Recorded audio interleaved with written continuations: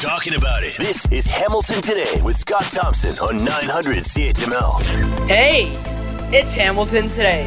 I'm Curtis Thompson, Scott's son. Will Weber is on the board. Will Erskine booking the guests. In the newsroom, Dave Woodard. The Hamilton Bulldogs play the St. John Sea Dogs in tonight's Memorial Cup in New Brunswick. We'll see which dogs sink and which dogs swim. Get it? Go Bulldogs! Here's Scott Thompson! That's what he does to me. Good dad joke. Good dad joke, Dad. Do you want some fish sticks with that cream corn? Potato puffs?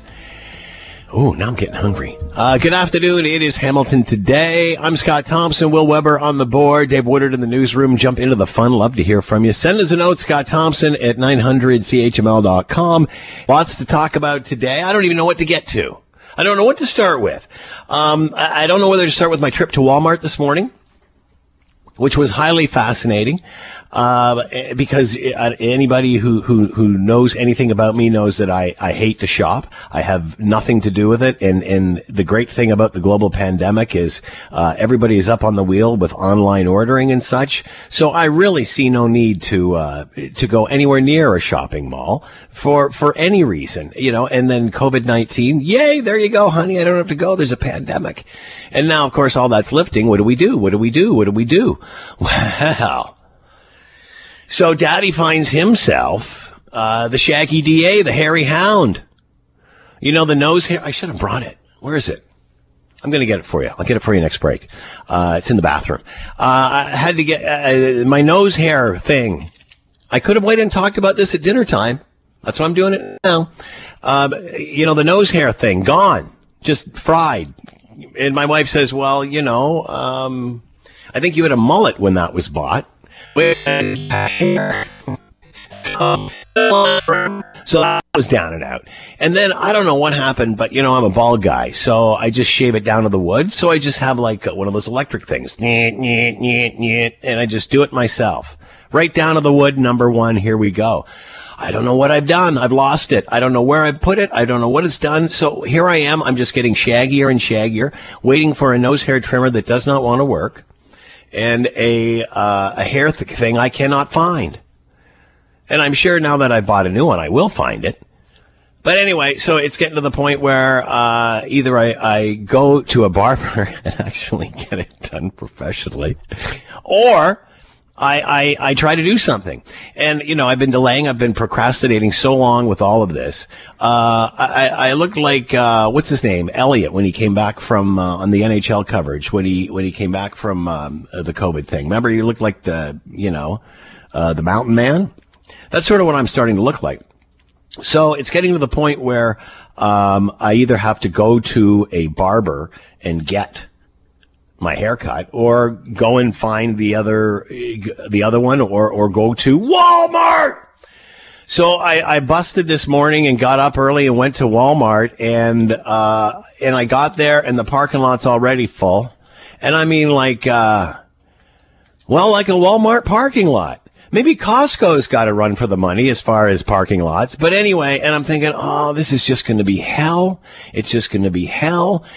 I don't know what I'm looking for. I don't know. I'm just like a complete newbie here at Walmart. They're going to it's like I'm a French fry in a McDonald's parking lot and the seagulls are coming to get me.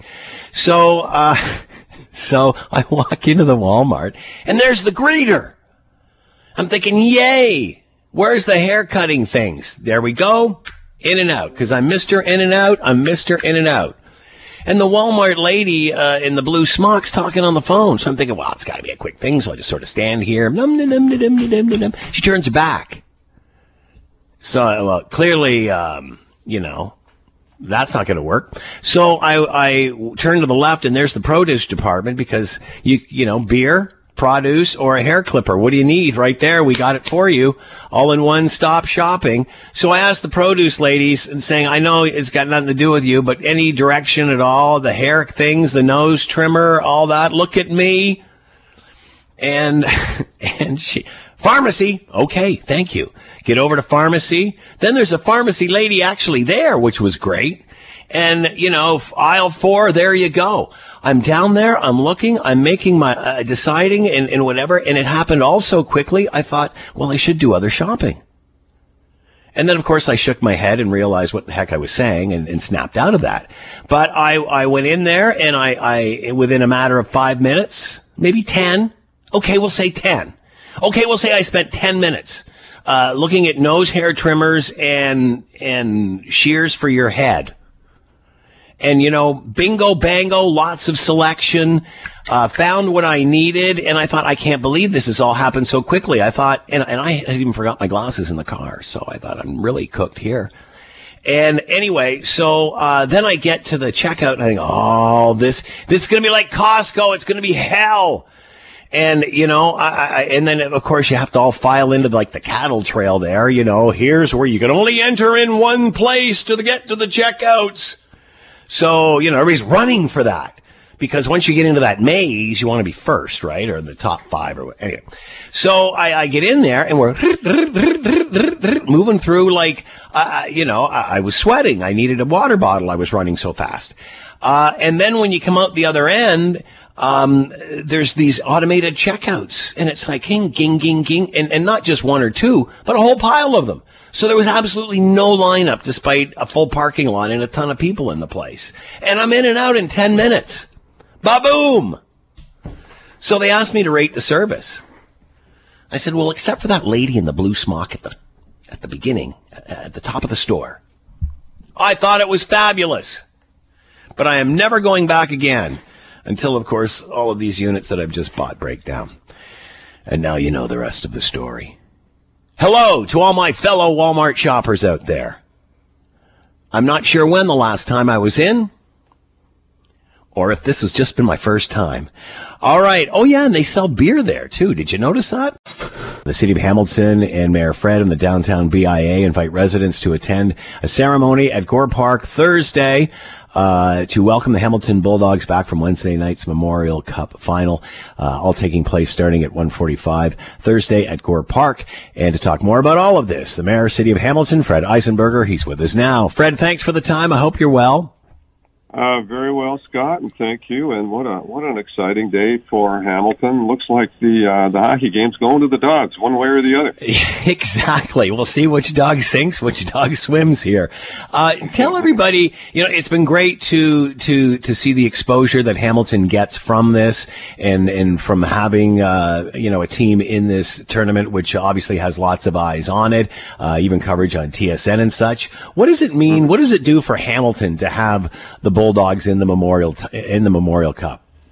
Well, I mean, it's great for Hamilton profile, but more importantly, great for Hamilton hockey. Obviously, there's a lot of aspiring young hockey players out there, and as has been said, the Memorial Cup is one of the most difficult cups to actually achieve. And so the fact that this great team and their coaching staff and Steve Staios and Michael Andelor have put a team together that has got us all the way to the Memorial Cup is absolutely brilliant.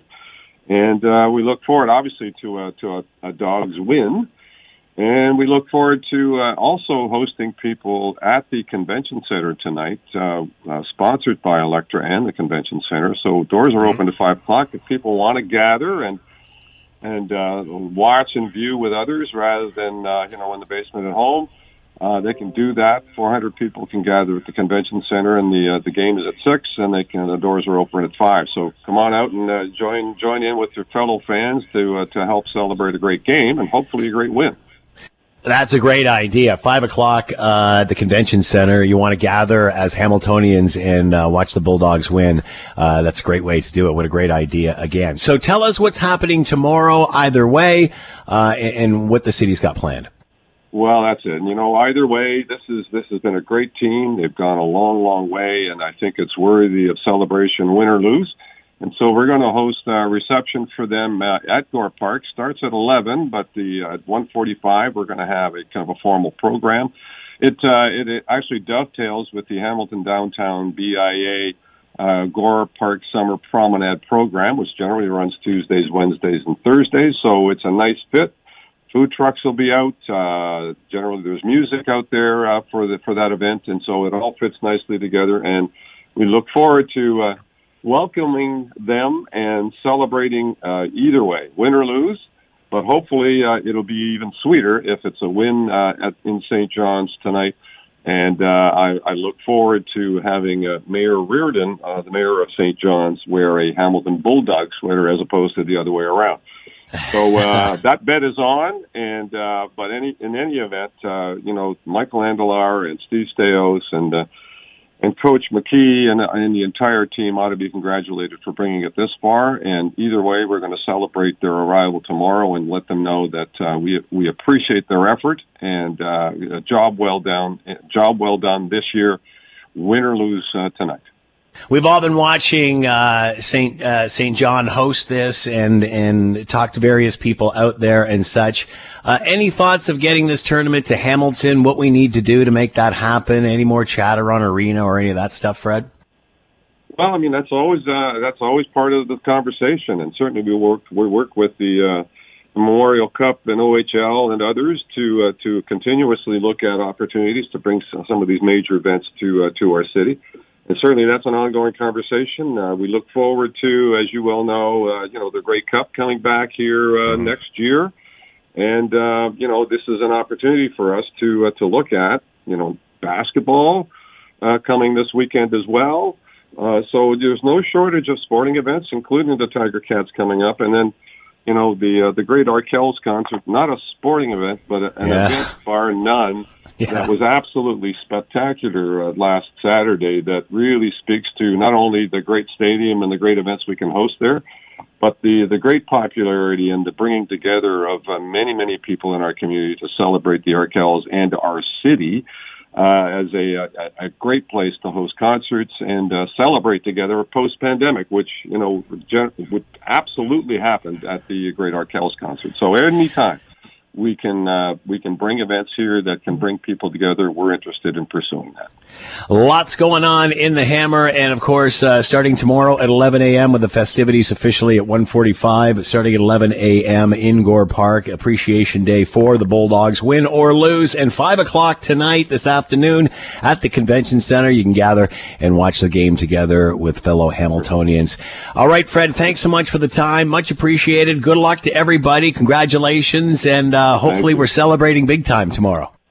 Thank you. Look forward to that, and do tune into the game. It's going to be a fantastic game. You're listening to the Hamilton Today podcast from 900 CHML. I first noticed there was ketchup dripping down the wall, and there's a shattered porcelain plate on the floor. The valet had articulated that the president was extremely angry at the Attorney General's AP interview and had thrown his lunch against the wall. All right, that's Cassidy Hutchinson, Chief of Staff Assistant, and one of many clips that raised a lot of eyebrows yesterday during the January 6th committee surprise hearing that they held yesterday with this person being interviewed, including an incredible story which happened in the limo with Donald Trump and his security staff. To talk all about this and the fallout of it, Reggie Giacchini with us, Washington correspondent for Global News. He's with us now. Reggie, thanks for the time. I hope you're well. What is the fallout for this? Obviously, it's one person giving evidence. Some of it she saw. Some of it was, heard from other or relayed from other people. What's the fallout of this today, and how serious is all of this? Well, I mean, the fallout, I think, is going to be exactly what one would suspect, that the former president is pushing back on this person as being a phony, quote unquote, and a nobody within the administration, ignoring the fact that she was a senior aide to the chief of staff at the time and was a fly on the wall in a number of meetings, whether they were in the Oval Office or the West Wing or on Air Force One. So I think that Republicans trying to discount this testimony is only going to go so far. And on the flip side, the committee is saying that the information that was learned is important and paints a further picture that this was not a riot that was spontaneous, that this was a riot that was premeditated based on what the testimony shows the former president knew in the hours leading up to his rally on the Ellipse. And that is really the legality of all of this, whether there was a sort of a plan in place or certainly knew what was going on and didn't react to it, as opposed to all of the ear and eye candy that we're hearing about what happened in the limousine or in the case of with the thrown plate of food and such. That being said, Secret Service has reacted to the story she told inside. She told about what happened inside the presidential limousine. What do you know there as far as how credible this information is, whether it happened or it didn't happen, and them testifying? Well, I mean, I think that there's a lot that we have to read into. Number one, most of the reporting on this Secret Service coming back and pushing back on the testimony is from one unnamed source. And you know, you have to read into whether one unnamed source can be relied upon any differently than one named source who is testifying under oath. I think that's something that's important to remember here. But also, you know, it's widely known in the DC circle who this unnamed source is, and you know, realistically, he was a former member of the Secret Service who was brought into the Trump administration, and then at the end of the administration went back into the Secret Service. So, are there questions here being raised about potential political pressure or potential, you know, political tainting of the Secret Service to try and push back on this testimony from under oath? That is a real question. And number two, the committee is actively saying, well, look, Secret Service, you've already testified a number of times behind closed doors. If you have other information to bring forward, now's the time to do it. Come and put it under oath. Don't hide behind this cloak of anonymity. Would this have not come out initially, Reggie? As you said, they've been interviewed already. Would this, you know, tell your story? Here's what happened. Would this have not come out? I mean, look, the testimony that we heard yesterday was told to the committee behind closed doors over a course of 20 hours. But I think what's remarkable here is that this testimony that was given both in the private deposition and then yesterday under oath before the committee was new information the public didn't know about. And that includes reporters who have been looking at this for more than a year and a half now. And this was from a White House that had an active leak problem where everything inside the palace was no longer clouded in intrigue because everybody was able to see inside the administration to find out that there was potential knowledge here of weapons in the crowd and of the potential dangers that existed. You know, there was a real fear here that the committee thought that if this didn't get out onto the public record now, that it might not. And why is that? Well, there was a fear that maybe political pressure would get behind Cassidy Hutchinson, or there was some kind of political threat that could follow Cassidy Hutchinson. So they wanted this information to be put out now, as opposed to being put out in a report that came out later this fall. So will we, and again, those are the issues. The other stuff is color per se, but will we see Secret Service coming back and denying what the story has been inside the limo? There's stories floating around that they say, no, that's not, you know, obviously it was known that he wanted to go, that Donald Trump wanted to go to the protest. They didn't want him to go. That's obvious. But as far as what happened actually in the limousine, will we hear them tell the opposite story? I mean, that's what the committee is looking for. You know, we have to look at this in a big picture right now. You have that story out there under oath, under charge of perjury, if the person is lying, but it's on the public record right now. And at the same time, they've now said, well, look, Secret Service, if you're going to say this, don't hide behind anonymity. Come forward, put this on the record and talk to us and correct the record if you think something is wrong. Don't have the former president simply sending out his truths via email to try and disparage the person who was offering their testimony. So, you know, the committee is saying, look, the seat is open, come and fill it. Whether or not they do it, I think that's an open question. And if they don't, does that raise questions to, well, what's the Secret Service actually up to? And I'm sure this is the last thing anybody in the Secret Service wants to do. They don't want to get involved with any of this stuff politically, do they? Well, I mean, you know, I'm sure that they don't. Their job is to protect the president and to uphold the security of White House assets and White House personnel. But I think that, there are legitimate questions here as to people from the Secret Service that were brought into the administration. What do they potentially know? And if they've been put back into the Secret Service in a protection manner, are they working potentially in a compromised situation now because there could be some, background force saying do this or don't do this? I think those are actual questions that if the committee doesn't get to, that it's very possible that the Department of Justice may go after. What do you think the chances are of others being inspired by Cassidy Hutchinson and what she has said and coming forward on this? Again, it just seems that at the beginning of this, we thought it was going nowhere and the same old, same old. Now it seems to be, obviously, there's lots more to find out. Yeah, I mean, I think that there's a shrinking number of people who think that this isn't going anywhere. And I think that we have to look at this in the scope of every single person that's come forward to testify so far has done so mostly on their own volition, number one. But number two, they have all been members of the Republican Party or voting Republicans who voted for Donald Trump and potentially would vote for Donald Trump again because they are still loyal to the Republican Party. The information that's coming out is not some partisan witch hunt or attack on the former president. These are Republicans who generally feared for America's ability to move forward as a democracy. So I think there are potentials here that more people may come forward. But considering that yesterday's testimony really threw the former chief of staff, Mark Meadows, and the former president basically into the bullseye of this congressional investigation, I think the question will be, does that, force somebody into a spot of like Mark Meadows actually paying attention to the subpoena and coming and talking, or does he continue to resist, raising questions of what are you hiding? So what's next in this, Reggie? Where do we go from here? Well, I mean, there will be more hearings. There was only supposed to be 7 in total, and here we are yesterday holding the first surprise hearing.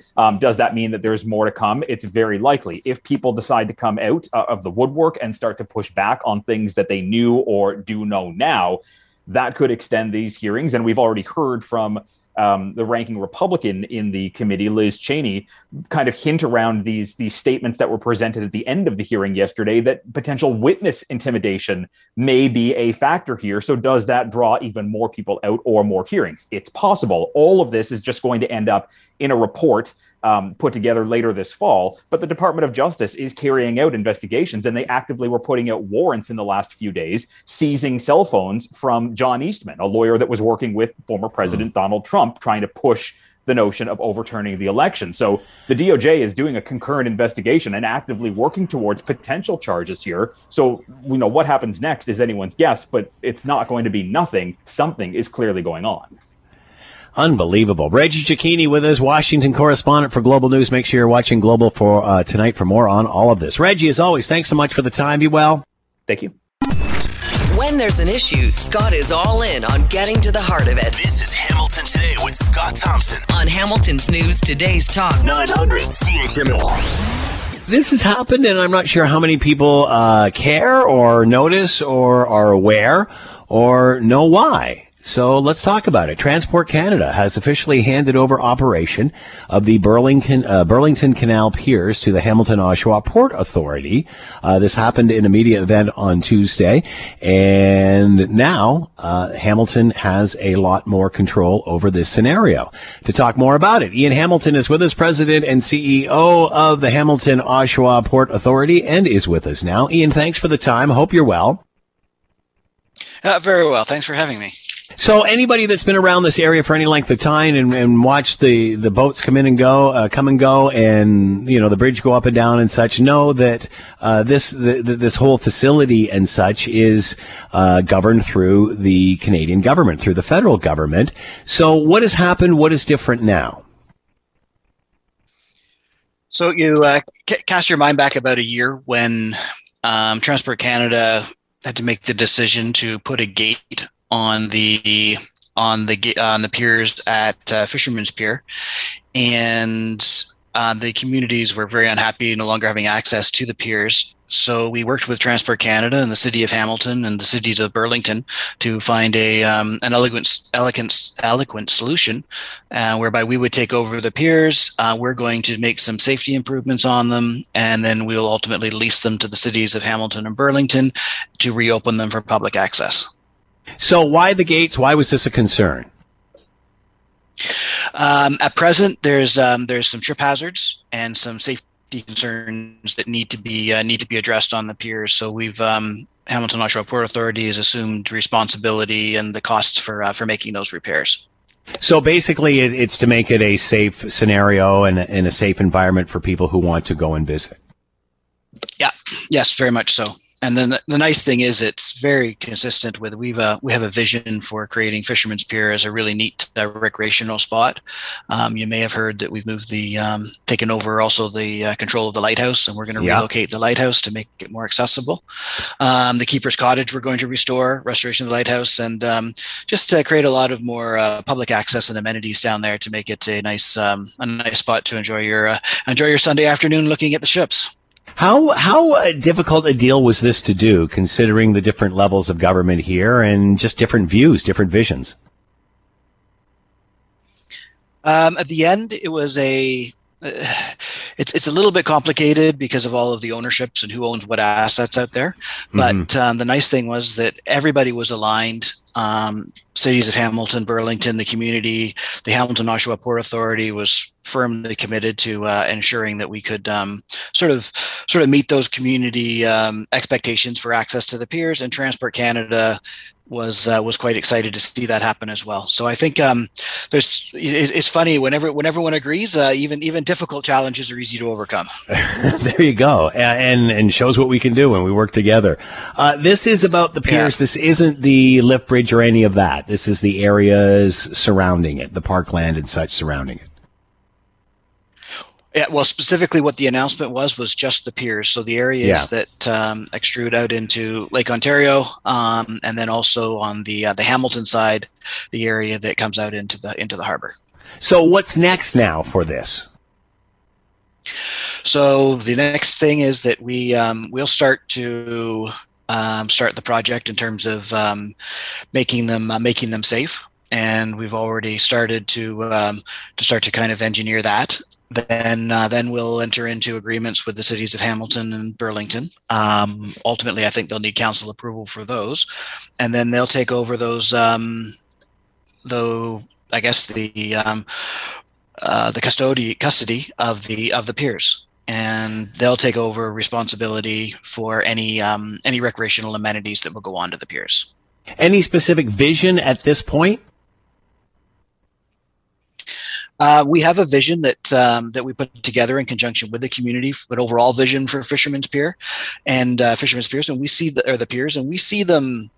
Our vision was kind of like planters and benches and a nice place to walk out and enjoy the view and the fresh air. That's really what we saw it as, and we'll work. I think that the city was very much aligned with what our vision was, so we all want the same thing. So I think that's exactly the direction they'll go. Last question, Ian. Any idea before timeline before people can actually use this area? We believe that the spring of next year for the actual piers and reopening the gates is a realistic time when we can get all of the safety work completed. So we think that unfortunately this year it's unlikely they'll be open between now and the end of the season. But the spring of next year, again, I'm pushing our engineers very hard to be able to meet that objective. Boy, that's great news. Ian Hamilton with us, President and CEO of the Hamilton Oshawa Port Authority. Transport Canada now officially handing over operation of the Burlington Canal Piers to the Port Authority, and it's just going to contribute to a beautiful waterfront in Hamilton and Burlington. Ian, thanks so much for the time. Good luck with this moving forward. Great. Thanks for letting us tell our story.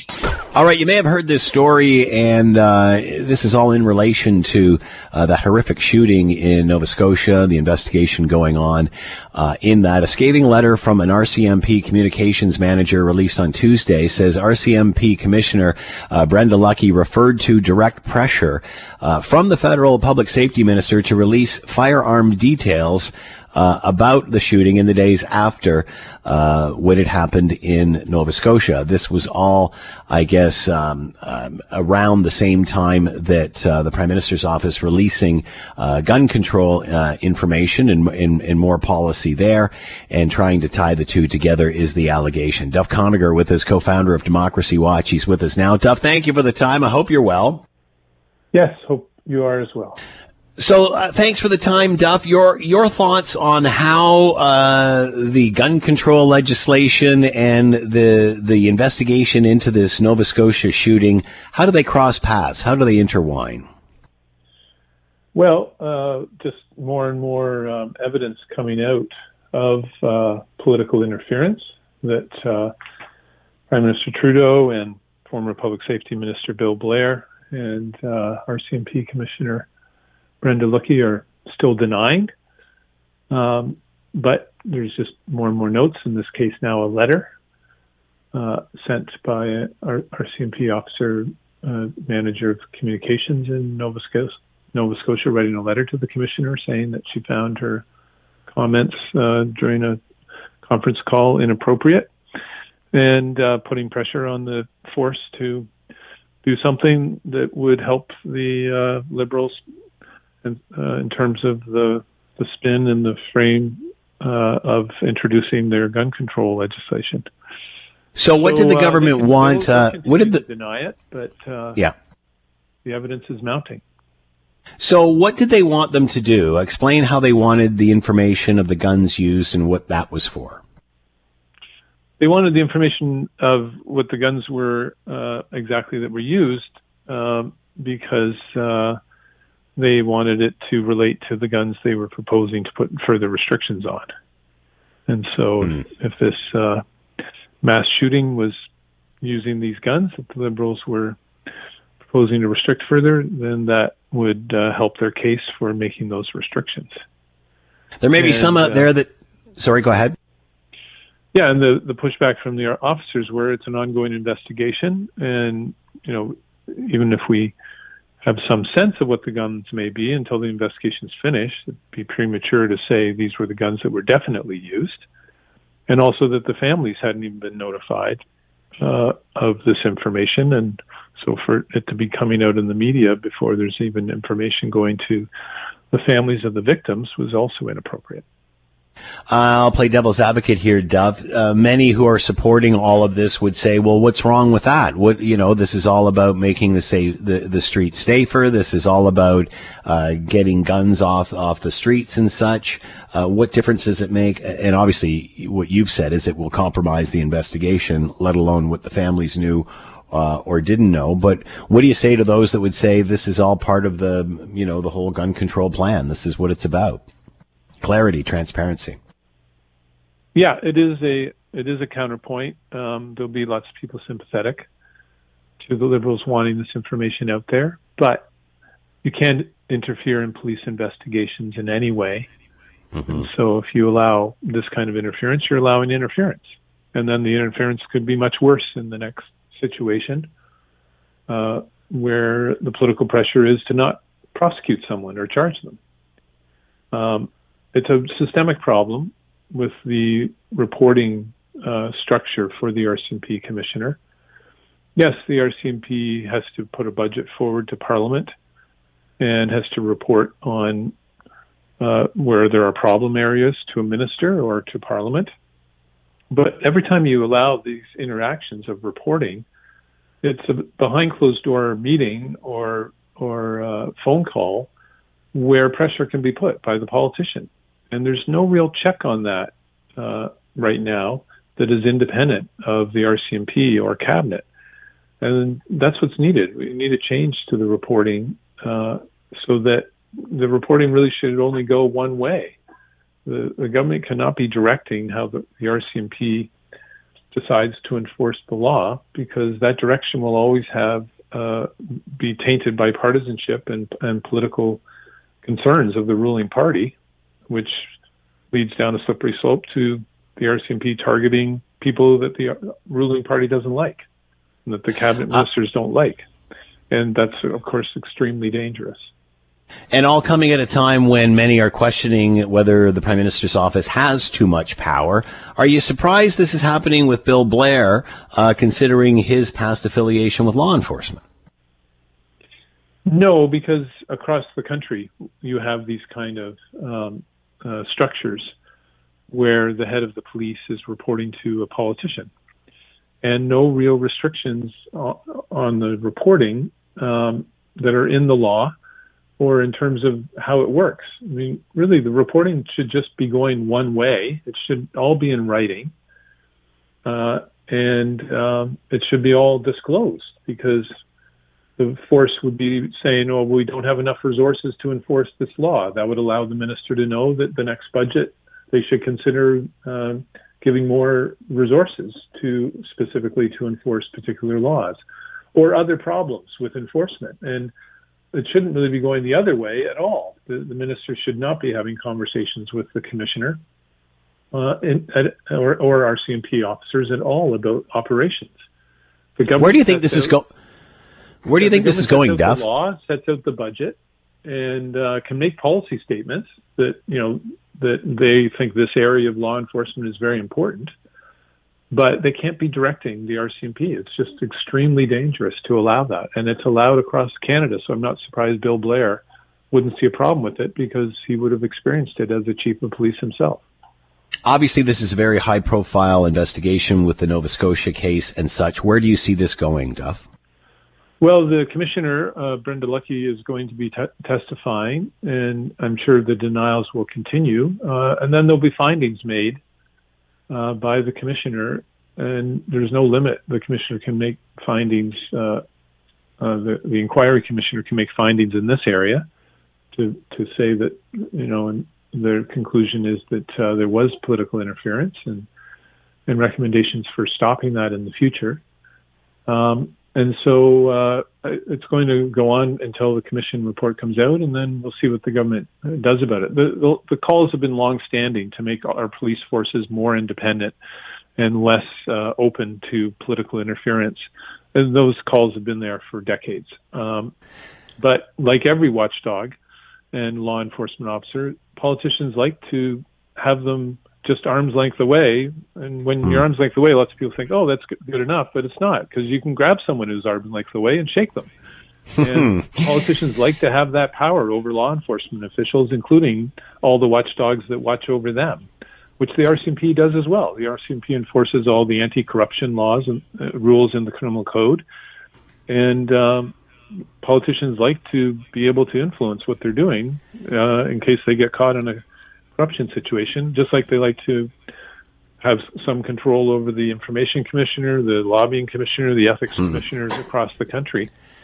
So Duff, we got to cut you off there. We're plumb out of time. Duff Conacher with us, co-founder of Democracy Watch. Scathing letter from the RCMP communications manager says the commissioner referred to direct pressure from the safety minister to offer details on the firearms used in the Nova Scotia shooting. You're listening to the Hamilton Today podcast from 900 CHML. This is an interesting, first of all, I can't believe how much interest there is in the leadership of the Conservative Party and the race for a leader, which started, I think by the time it's over, it'll be like 6 months by the time it all comes to a head in September. And of course, we know that Pierre Poilievre is the front runner, followed by, I guess, Jean Charest after that, who many have considered a centrist and could probably win more of the center and those from the left over.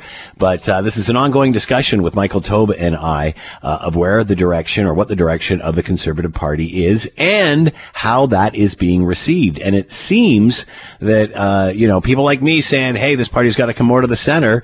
Recent polls showing that, no, that's not necessarily what people want. Let's bring in Michael Taube, columnist for Troy Media, Loonie Politics, contributor to the National Post and Washington Times, and was a speechwriter to former Prime Minister Stephen Harper, and with us now. Michael, thank you for the time. I hope you're well. Oh, my pleasure, Scott. Hope you are too. So what is the difference? And, we talk about centrists and those too far to the right and such. Now, Pierre Poilievre, he's a young guy. He's not your old typical grandfather's conservative or that sort of thing. But how would you compare him? What is he like? Why is he not your grandfather's conservative, which a lot of people unfairly perhaps will generalize about him. Yeah, it is unfair to do, but on the other hand, you have to realize that politics is evergreen and political philosophies are evergreen too.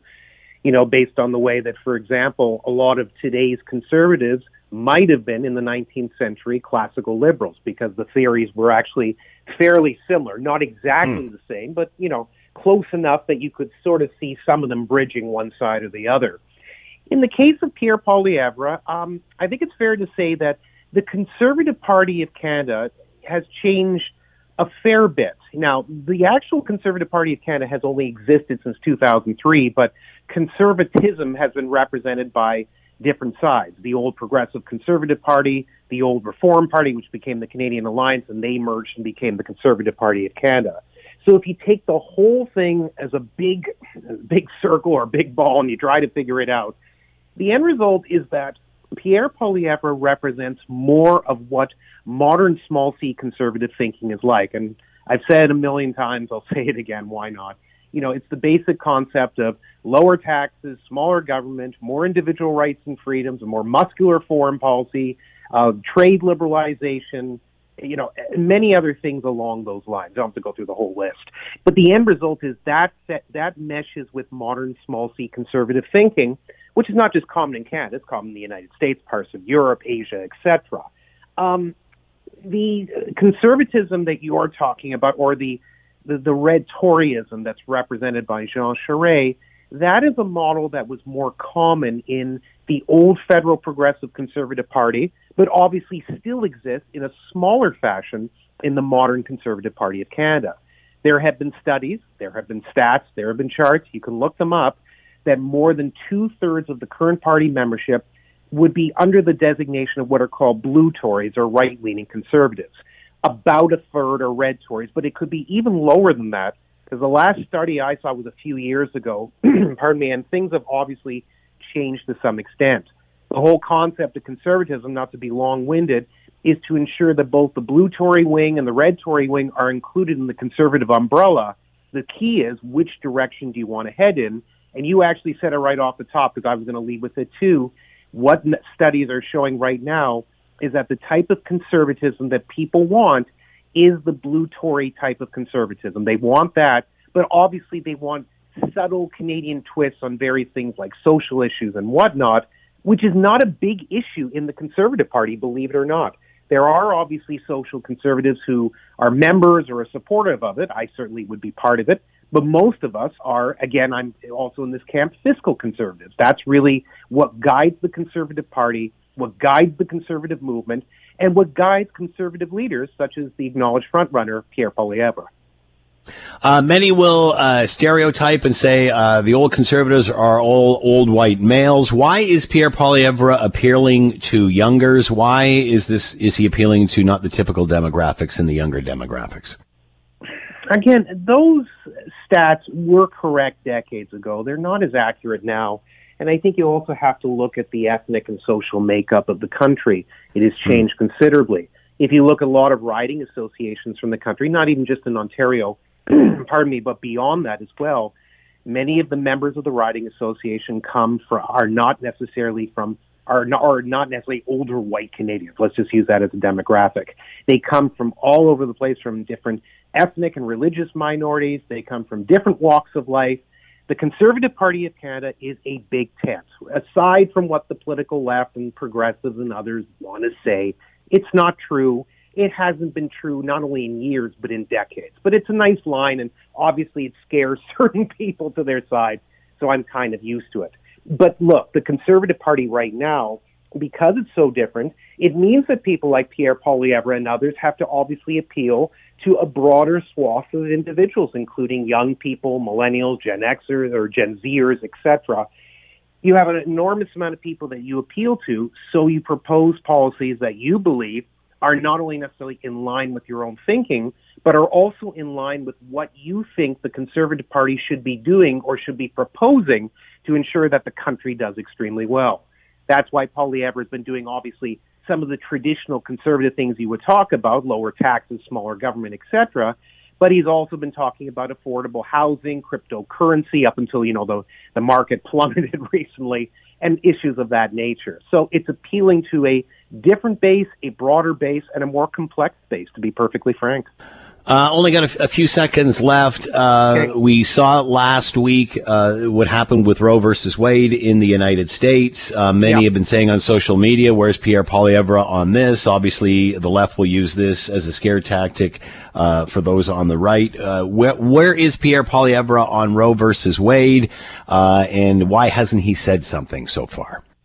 He hasn't said anything so far because it's not our issue, quite frankly, Scott. Although I've written about it and others have written about it and talked about it, this is an issue that affects the United States. Roe v. Wade was a case that was decided by the U.S. Supreme Court. It was not decided by the Supreme Court of Canada. Canada does not have anything on the books of that nature.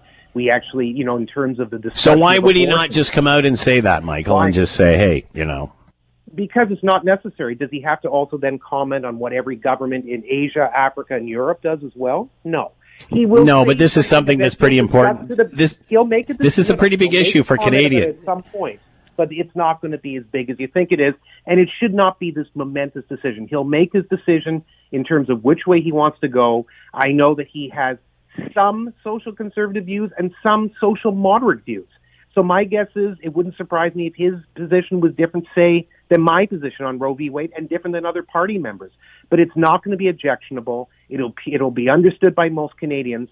And most importantly, Mr. Poilievre, like Mr. Charest, Mr. Brown, and others, who have commented in some cases on Roe v. Wade and other cases have not, it's not going to be out of line completely with Canadian conservative thinking or Canadian thinking in general. And I would strongly doubt it's going to be anything similar to the explosive discussions that we're seeing right now in the United States. Michael Taube with us, Troy Media and Looney Politics columnist, contributor to the National Post and Washington Times, former speechwriter for former Prime Minister Stephen Harper. As always, Michael, thank you for the time. Be well.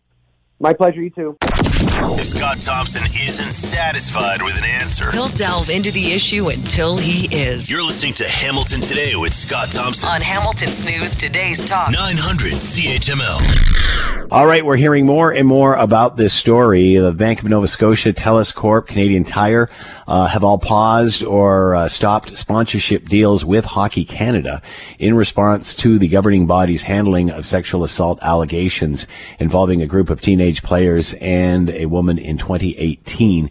To talk more about all of this and what you do if you're a business and find yourself in this situation, let's bring in Marvin Ryder, professor at DeGroote School of Business, McMaster University. He is with us now. Marvin, thank you for the time. I hope you're doing well.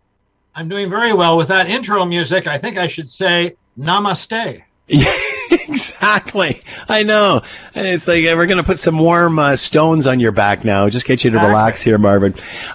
So I think a lot of people are surprised about this story because we know Hockey Canada and what they've done and what they've built over the years. Do you think a lot of people are stunned at these allegations?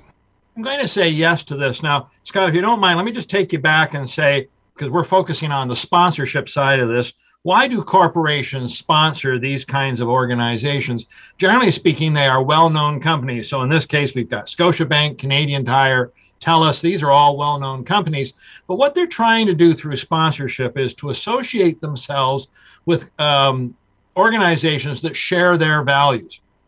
So hockey in particular is one of those things that we think of as being very much part of the Canadian culture, Canadian experience, helping young men and women develop through sport. This is a value that they want to reinforce, and this is why they choose to be sponsors. As well, the way this works out is that if I'm Hockey Canada, I can't have 5 different banks sponsor me, so I partner with one bank that I think also matches my values as Hockey Canada. So these are deep partnerships, and they're designed to reinforce values. Then a story comes along like this, which seems to run contrary, not just to Hockey Canada's values, but to those corporations. And so most of these corporations are a little stunned. They're a little shocked by these allegations. The 3 big ones, Scotiabank, Canadian Tire, and TELUS, have said they're going to redirect their sponsorship dollars still within the hockey world, but not necessarily to Hockey Canada properties. They've not said they're severing all relationships because, again, there's an ongoing investigation. But depending on the results of that investigation, they may say, look, we can't support you anymore. You're not the company we thought you were. How big of an impact does this have on an organization like Hockey Canada? So to put it in some context for you, the annual revenues for Hockey Canada is around $60 to $62 million. The single biggest amount of money they get comes from the federal government. It's around $5.6 million. And the federal government has put a freeze on that funding, saying, well, before we give you any more, we need the results of this. The sponsors in total, and I've counted just off my quick analysis here, about 10 of them, they total $10 million. So a couple of the bigger ones like Scotiabank, probably $2 to $3 million. Some of the smaller ones like Skip the Dishes, maybe it's $250,000 to $500,000. So you put those two together, the federal government and the sponsors, that's 1/4 of the revenue gone just like that. Considering the sensitivity of issues like this and where we have come as a society, are you surprised Hockey Canada isn't doing more to protect these sponsorships by making sure they're flying straight on these things? Right. So I would agree completely on this. The original allegation stems from 2018. Well, yes, I realize that's 4 years ago, but in terms of our consciousness around sexual assaults related to sports, that's not that long ago. And if I'm involved with the organization, my first response is not what I can do to protect my name, i.e. Hockey Canada's name or my brand. It is what is the right thing for us to do from a societal standpoint. Now, it seems like this woman did bring a lawsuit, and it seems that there has been a settlement worked out, so she is somewhat satisfied from all this, but it's all been done in secret and not shared with others. And this is the part I think that's concerning to people is, well, if you've done that here, how many other of these allegations have you done and hushed up? The other little side of this, Scott, and it's not really related to the sexual assault allegation, was we learned that Hockey Canada sits on an investment fund. I believe it is over $50 million. These are all the various, shall we say, profits they've generated over the years, and they put it in this fund, and this then gives them ability to do these settlements.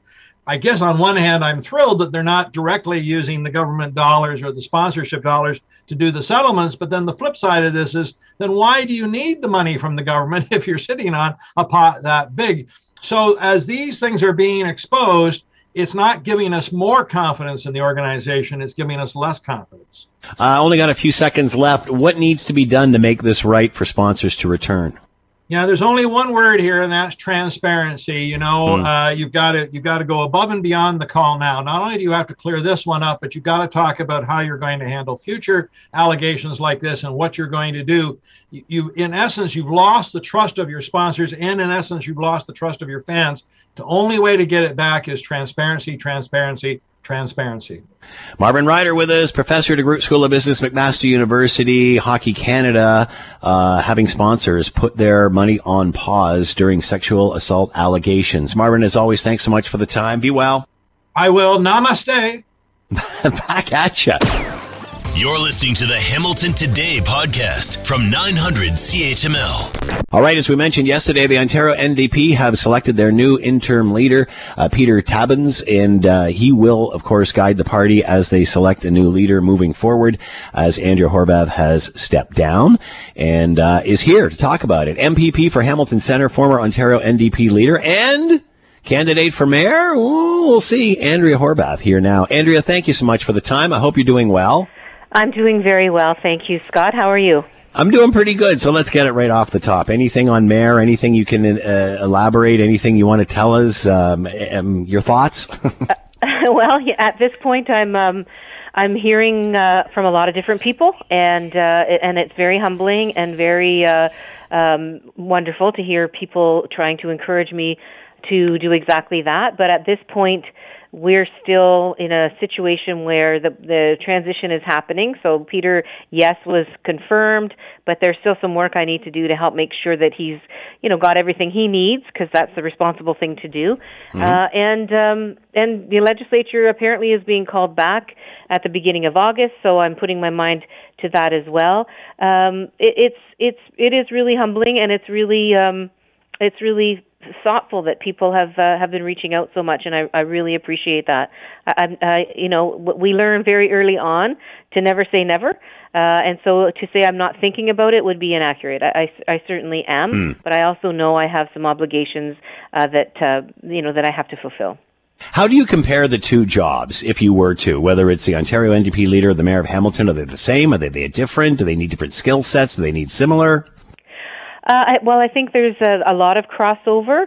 Of course, I came from municipal politics, as you may know. I was first elected back in 1997, so I've served on council. I certainly understand the municipal order of government. But one of the things I liked a lot about the municipal order of government is that it's less partisan.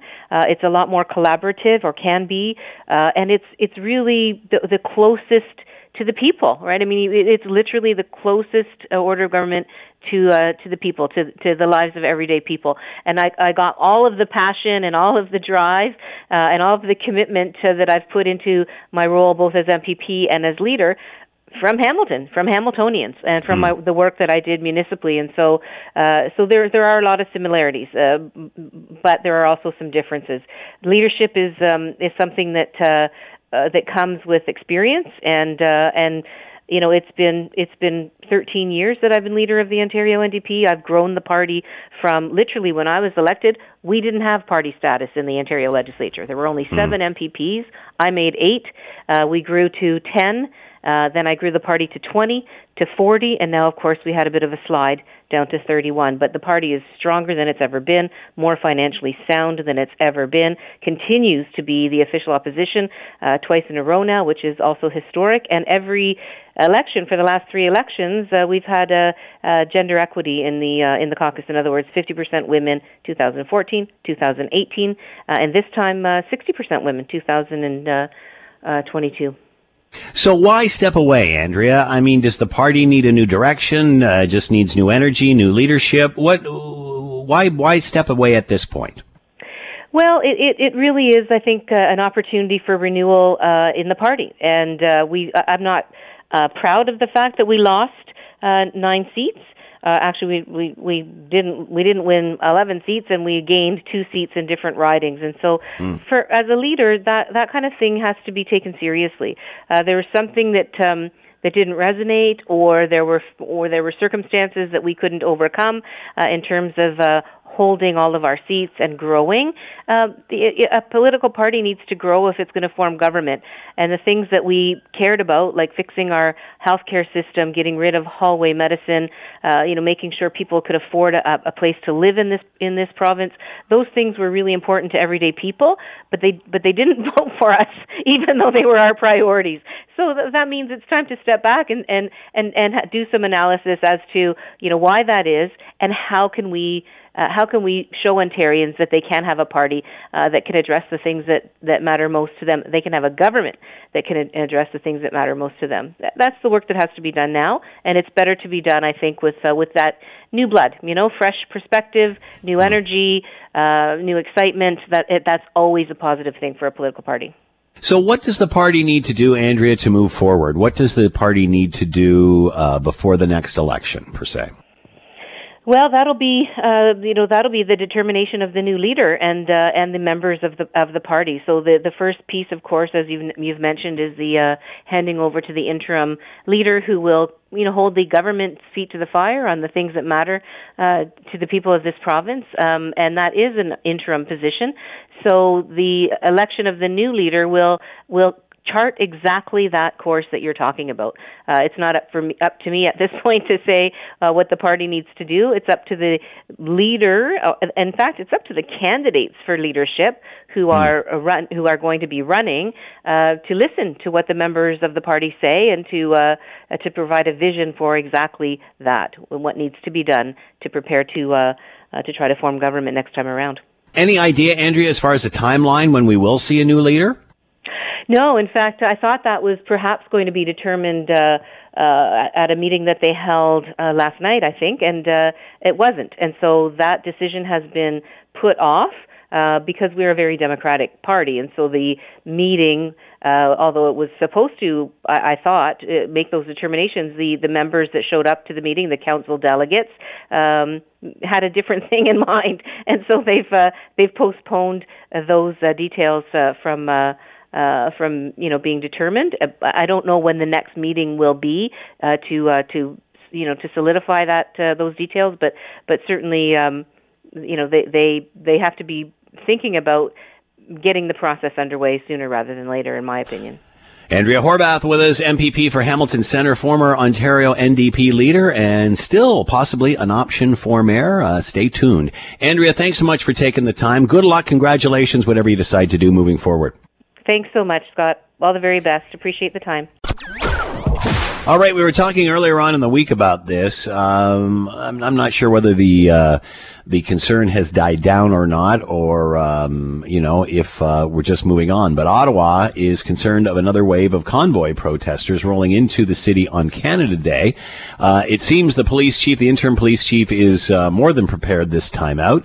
To talk more about all of this, Randall Denley is with us, author, columnist with the Ottawa Citizen and the National Post, and is with us now.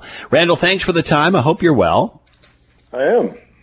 So what are your thoughts on this weekend? How concerned are those in Ottawa that you're going to end up with a Freedom Convoy Part 2? I don't think ordinary citizens here are particularly concerned about it. Officialdom, however, is ostensibly very concerned. They've got a lot of the downtown sort of a motor-free zone where you've got to check in and make sure you've got legitimate business before they'll let you through. So it's a bit of a fake war zone downtown. They got big fences up around the Supreme Court, concrete barriers. Like, we're ready for a major invasion here. The actual planned event at this point is a picnic in a downtown park. Just beaches and, they'll say what they want to say. I doubt that it'll come to anything more than that. But, clearly if you're the acting police chief and the last guy got pushed out of his job because he didn't do enough in the face of something like this, you're not going to make the same mistake. So there'll be lots of police presence downtown. And it's going to be a weird Canada Day here, Scott, because we haven't had, the usual live thing on Parliament Hill since 2019, of course, because of the pandemic. And they've still decided, well, we're not going to do it on the Hill. They could have, but they're not. So they pushed it off to nearby LeBreton Flats, the War Museum area. It's not where it's typically held. So the place where normally, tens of thousands of Canadians would come and celebrate Canada Day is going to be all walled off, basically. And is that going to be the future, Randall? I mean, because again, it's something about standing there in front of the Parliament buildings that makes the Canada Day. Is this because of pandemics, or is this because of concerns over security and such? I think they're just sort of stuck on what to do with all this downtown because they closed Wellington Street, the street in front of the Parliament buildings. Mm-hmm. It never reopened after the Freedom Convoy. There's different ideas being kicked around here about leaving it closed permanently, turning it into a pedestrian mall, doing different things with it. Not sure that's really advancing particularly, but they just seem kind of content now to have it blocked off. It's not a very good image for our country, I don't think, and for the Parliament buildings. And of course, they're under reconstruction, so they're not, where they would normally be anyways. But I hope next year we're going to see a normal Canada Day on Parliament Hill, as we've always had. To me, that's how you send a message about the status of things in your country. Right now, the message we're sending is, oh my God, people who disagree with us, they're coming to town again. We're scared. Let's get extra police. Let's bulk up, I mean, how threatening is this, really? I don't think it's going to come to very much, but part of what the police are on the lookout for is anybody who's going to make a sign or remark that could be seen as racist, sexist, homophobic, anything. So have fun, folks, but don't step out of line. So, the only candidate here is a pretty big loose party where people just go out and sit in the lawn and have a good time, but clearly that's not what we're doing this year. As time goes by and the convoy is behind Ottawa, is it more obvious to everybody what went wrong? Because as I sit back here, it seems quite simple. These people came into town, they started setting up the three-ring circus, and everyone else just kind of stood around and watched them do it, then wondered, what to do after the event starts. They did nothing for 2 weeks, and then they came in with the Emergencies Act. Does it get any more cut and dry than that? Well, pretty much, but it's actually a little bit worse because really, we invited them in. The police said they hadn't received any intelligence that they intended to stay, even though they were saying they intended to stay. It was in all the media. I guess they didn't receive the intelligence. And the city went out of its way to accommodate them and say, there's a ballpark sort of adjacent to downtown. Say, oh, yeah, you folks can use that for like a base camp. It's almost as if they wanted them there to look how stupid these people are. Look how primitive and rogue these people are. But then it just kept growing. Yeah, I don't know that they wanted them there, but it was just a really bad, uncoordinated police response. It's just, if you got all these people that are coming to your downtown and say, hey, we're going to park our trucks and stay here, safe bet would be to take that seriously. If they don't, they don't. Hey, no harm, but take it seriously rather than wait for them to get in, then you can't get them out, and then it became a big deal. What'll be the Prime Minister's... Sorry, go ahead, Randall. I just thought the federal government's action on that was largely an overreaction. All you needed was an effective police action. As soon as they did that, it was over. So what about the Prime Minister's role this Canada Day? We remember him fueling the fire, getting mad at the 10% of truckers that weren't vaccinated, calling them misogynistic and racist and whatever. And then when they showed up, kind of turned around and walked the other way and pretended it wasn't even happening. What is the Prime Minister's role this Canada Day? Will he speak of any of this? Will he just be quiet and hope nothing happens? What's his role here? It's hard to say, Scott. He's keeping a pretty low profile these days. He just... the thing he seems to be, he's really not into his job too much anymore. I don't know what he's going to do, but it would be great as the leader of the country if he could make some kind of conciliatory, unifying remarks on Canada Day, because, here there's some people who clearly most people disagree with. But they are Canadians, and when they say, well, we're for freedom, to some extent they mean my freedom to do whatever the heck I want.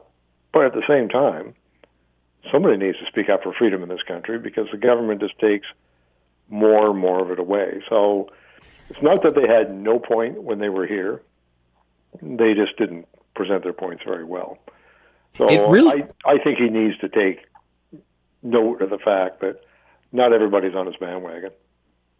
Do you see, it seems and this is just my opinion, in the last 2, 3, 4 weeks, the tide has really turned for the Prime Minister, and especially a lot of the media outlets that probably wouldn't criticize him are now pointing to his management or lack of management skills, too much power in the Prime Minister's office. He likes it that way. Has the tone changed about the opinion of our Prime Minister post-pandemic? I think it has, and I think the key thing that's changed, Scott, is their long-standing incompetence is now visible to a very large number of people over the airport thing and the passport issue. People look at it like, issuing a passport, how hard can that be? There was a letter to the editor of the Citizen this week from a chap who was a assistant deputy minister in charge of this at one point in time. He said, all you need to do is just validate them for an extra year and then catch up. Like, rather than make somebody wait in gigantic lines or just not have a passport, there's ways around it, but they don't seem to be able to come up with it. And the airport thing is just an incredible mess. Wow, we didn't know all the flights would be coming at the same time. I guess they come in, it's a surprise. They're just like simple things people expect it would be easy for government to do. They don't seem to be able to do them, and weeks and weeks and weeks go by. They just can't fix them. And people look at that and think, well, if they're that bad at these little things, how bad are they at everything else? What about gas tax relief? It seems and we only got a few seconds left. It's only the Prime Minister that is not talking about the high prices of fuel and energy. Because he wants high prices. They're good, right? Save the planet. We'll all use less fuel. So it would be hard for him to reverse on this because it's the exact opposite of what he's always argued for. But I think it shows the weakness of the policy. Do people like paying more than $2 for gas? No. Is it a big deal for them? Yes. And that his policy is to push gas prices ever higher. I think that's not going to be too popular in the future. Randall Denley is with us, author and columnist for the Ottawa Citizen and the National Post, talking about Canada Day celebrations this year. Randall, as always, thanks for the time. Be well. You're welcome, Scott. Thanks a lot. You're listening to the Hamilton Today podcast from 900 CHML. NATO preparing to undergo a massive change for the 21st century. What's Canada's role in all of that? The head of NATO has recently said that Canada has to do more to hit its 2% target. That is a floor, not a ceiling. Canada sitting at 1.2% of its GDP, which has actually gone down in the last 2 years. Let's bring in Stephen Saidman, Norman Paterson School of International Affairs at Carleton University, and is with us now. Stephen, thank you for the time. I hope you're doing well. Thanks, Scott. I'm doing well. How are you? I'm doing good, thanks. Obviously, the Russian invasion of Ukraine has strengthened NATO and has recommitted a lot of the allies to this. We've seen that in spending and such. But what does NATO have to do? What sort of changes do they have to make for the next century? Well, there's a variety of changes they have to make. The first thing that they're doing much of the focus on right now is enlarging the commitment to Eastern Europe. So we've had about 1,000 troops from NATO countries in each of Estonia, Latvia, Lithuania, and Poland. We're now increasing the size of those troops. We are now putting as an alliance putting troops into Romania, Bulgaria, and Hungary, and other countries that are closest to the threat. We're committing more ships or more planes. So we're reinforcing the troops that have been there, and we're making it more permanent. They haven't really used the word permanent lately, but when this first happened, there was a lot of hesitancy to suggest that this was going to last a while. But since the Russians have done their best to tear up any kind of sense of agreement between NATO and Russia, this meeting is much more about recognizing the reality and preparing for the long haul. Obviously, we remember the days of tear down that wall, and many thought the Cold War was over, and here we are again. Where does Canada fit into this puzzle? Well, Canada has been leading the mission in Latvia. They've also been having periodic rotations of our aircraft in Romania to patrol Romanian airspace and to help train with the Romanians. But it's the Latvia mission that's been the one that's been most noticeable, which is that at what I said before, missions before, it meant that Canada as a leader in Latvia was equivalent to the U.S. in Poland, the British in Estonia, and the Germans in Lithuania. So as a lead nation, as a framework nation, it had a lot of responsibility for organizing the effort. And so while the balance of the organization is going to shift a little bit with NATO, headquarters playing a greater role in centralizing things and coordinating across all these different missions, Canada is still going to be one of the largest contributing countries. That is, it's going to send more troops than most to the region, and particularly to Latvia, and it'll still be responsible largely for coordinating something like 9 other countries that are operating in Latvia. Obviously, we're seeing lots of chatter regarding the 2% and hitting that 2%. Will we see Canada move towards that? It seems whenever anyone brings that up, they point to the troops that they put in. They've will point to just even the announcements today about opening embassies and such. It seems as soon as NATO starts saying something, we start talking about NORAD or whatever. So will we see any changes at the base of this and any increases in our NATO spending? I think we will see changes. We're not going to get to 2%, but that's partly because our economy keeps growing. And the best way to get to 2% is for our economy to tank, because, again, it's 2% of our GDP, which means that if you shrink the size of the economy, then suddenly you look really good, which is the but Stephen, every country could say that, Stephen. That's like almost fudging numbers. Either we're contributing or we're not. Precisely because changes are based on the size of your economy. It's an important thing. And so Greece always looks great in this, but nobody considers Greece to be a top 10 or top 20 ally. It's an alliance of 30 countries. They might not be in the top 25, but they lead in their number because they've got a lousy economy. They spend a lot of it on personnel, so it doesn't mean that they're actually spending on technology. And most of their military is pointed at Turkey, which happens to be a NATO ally. And so it matters what we spend, but it matters how we spend it. I think the big question we have right now out of this meeting is exactly how much are we increasing the troops into Latvia? There's been a lot of confusion about that. The stories I've read have not really shown a clear commitment on the part of this government. I think there's been a lot of confusion the last couple of weeks about what new money means, that, the money we're now going to spend on NORAD modernization, which is an allied contribution, really, since it is, it's about our defense, it's about America's defense. And the last I checked, there are 2 members of the alliance. So if we spend that money, if it's new money, that would boost things up. I think over the long term, the $40 billion commitment to improve those sensors will make a difference in our statistics. The decision we've made to buy the F-35, that as that contract rolls out, that will mean we will be spending more money. I don't anticipate seeing defense cuts anytime in the near future. The question is, will the defense spending grow to keep up with defense inflation, which moves much faster than the inflation that we experience as just, people who buy gas and buy houses. So those that are critical of Canada's contribution, not warranted? Oh, I think we can be critical. Again, there's confusion about what we're committing, both in terms of the new troops or new resources to Latvia. It's not clear what our money for NORAD modernization is, how much of that is new. A few months ago, in the aftermath of the invasion, there was like, wow, we're going to spend more money. And the figure of $8 billion was bandied about. And suddenly it became $8 billion over 5 years, which is not really as big of a deal. They set expectations and they haven't really met them. But I would say we are on a track towards spending more money simply because we are buying the ships, we are buying the planes.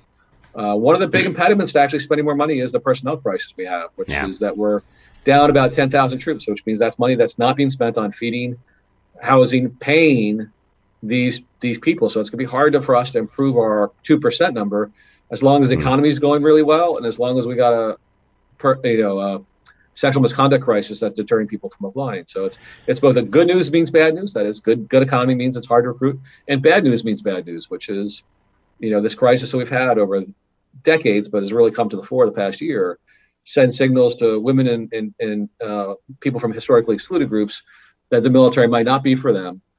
So we need to make some changes in our personnel policies, which, again, this is something we're working on. And if we make progress on that, that will help out with the recruitment. Stephen Saidman with us, Norman Paterson School of International Affairs at Carleton University, NATO and its changes for the 21st century. Stephen, thanks for the time. Be well.